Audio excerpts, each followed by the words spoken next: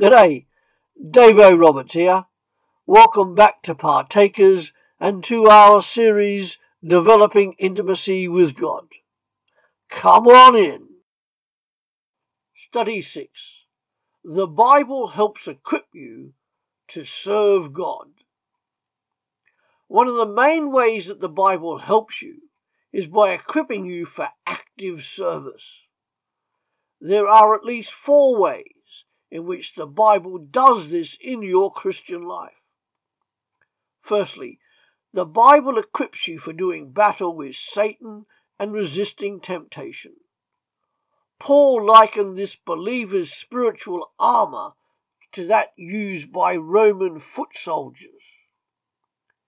Ephesians chapter 6 verse 11 to 17.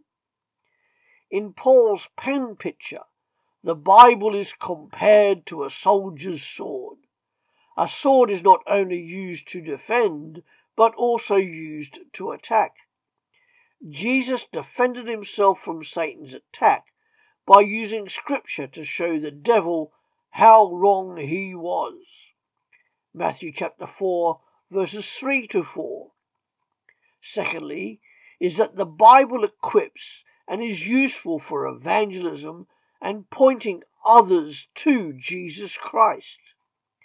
In Acts chapter 8, we read that the Ethiopian was puzzled by Isaiah chapter 53. It was in explaining about that the apostle Philip could talk to him about Jesus Christ and therefore help bring him to faith. It is also thought by some that this Ethiopian was responsible for starting the Christian church in Ethiopia, which continues to this day. Thirdly, the Bible equips you as a Christian to use your spiritual gifts. And we've all got them. Paul talked often about them, and one list is in 1 Corinthians chapter 12. A spiritual gift is an ability given by the Holy Spirit to you, the believer, so that the church is encouraged and God is glorified. Your spiritual maturity derives from building Bible knowledge, which in turn helps you use your talents in the very best way possible to serve God and to serve other people. Finally, the Bible equips you in order that you may give counsel to others seeking help.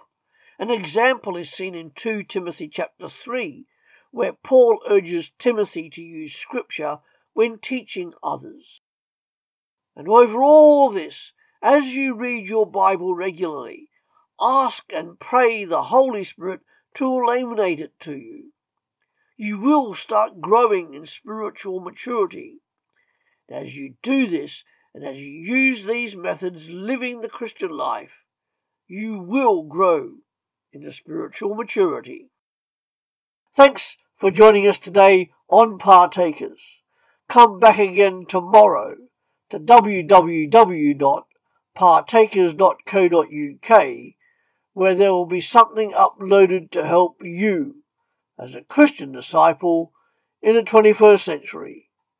Dave O. Roberts, signing out. See you later.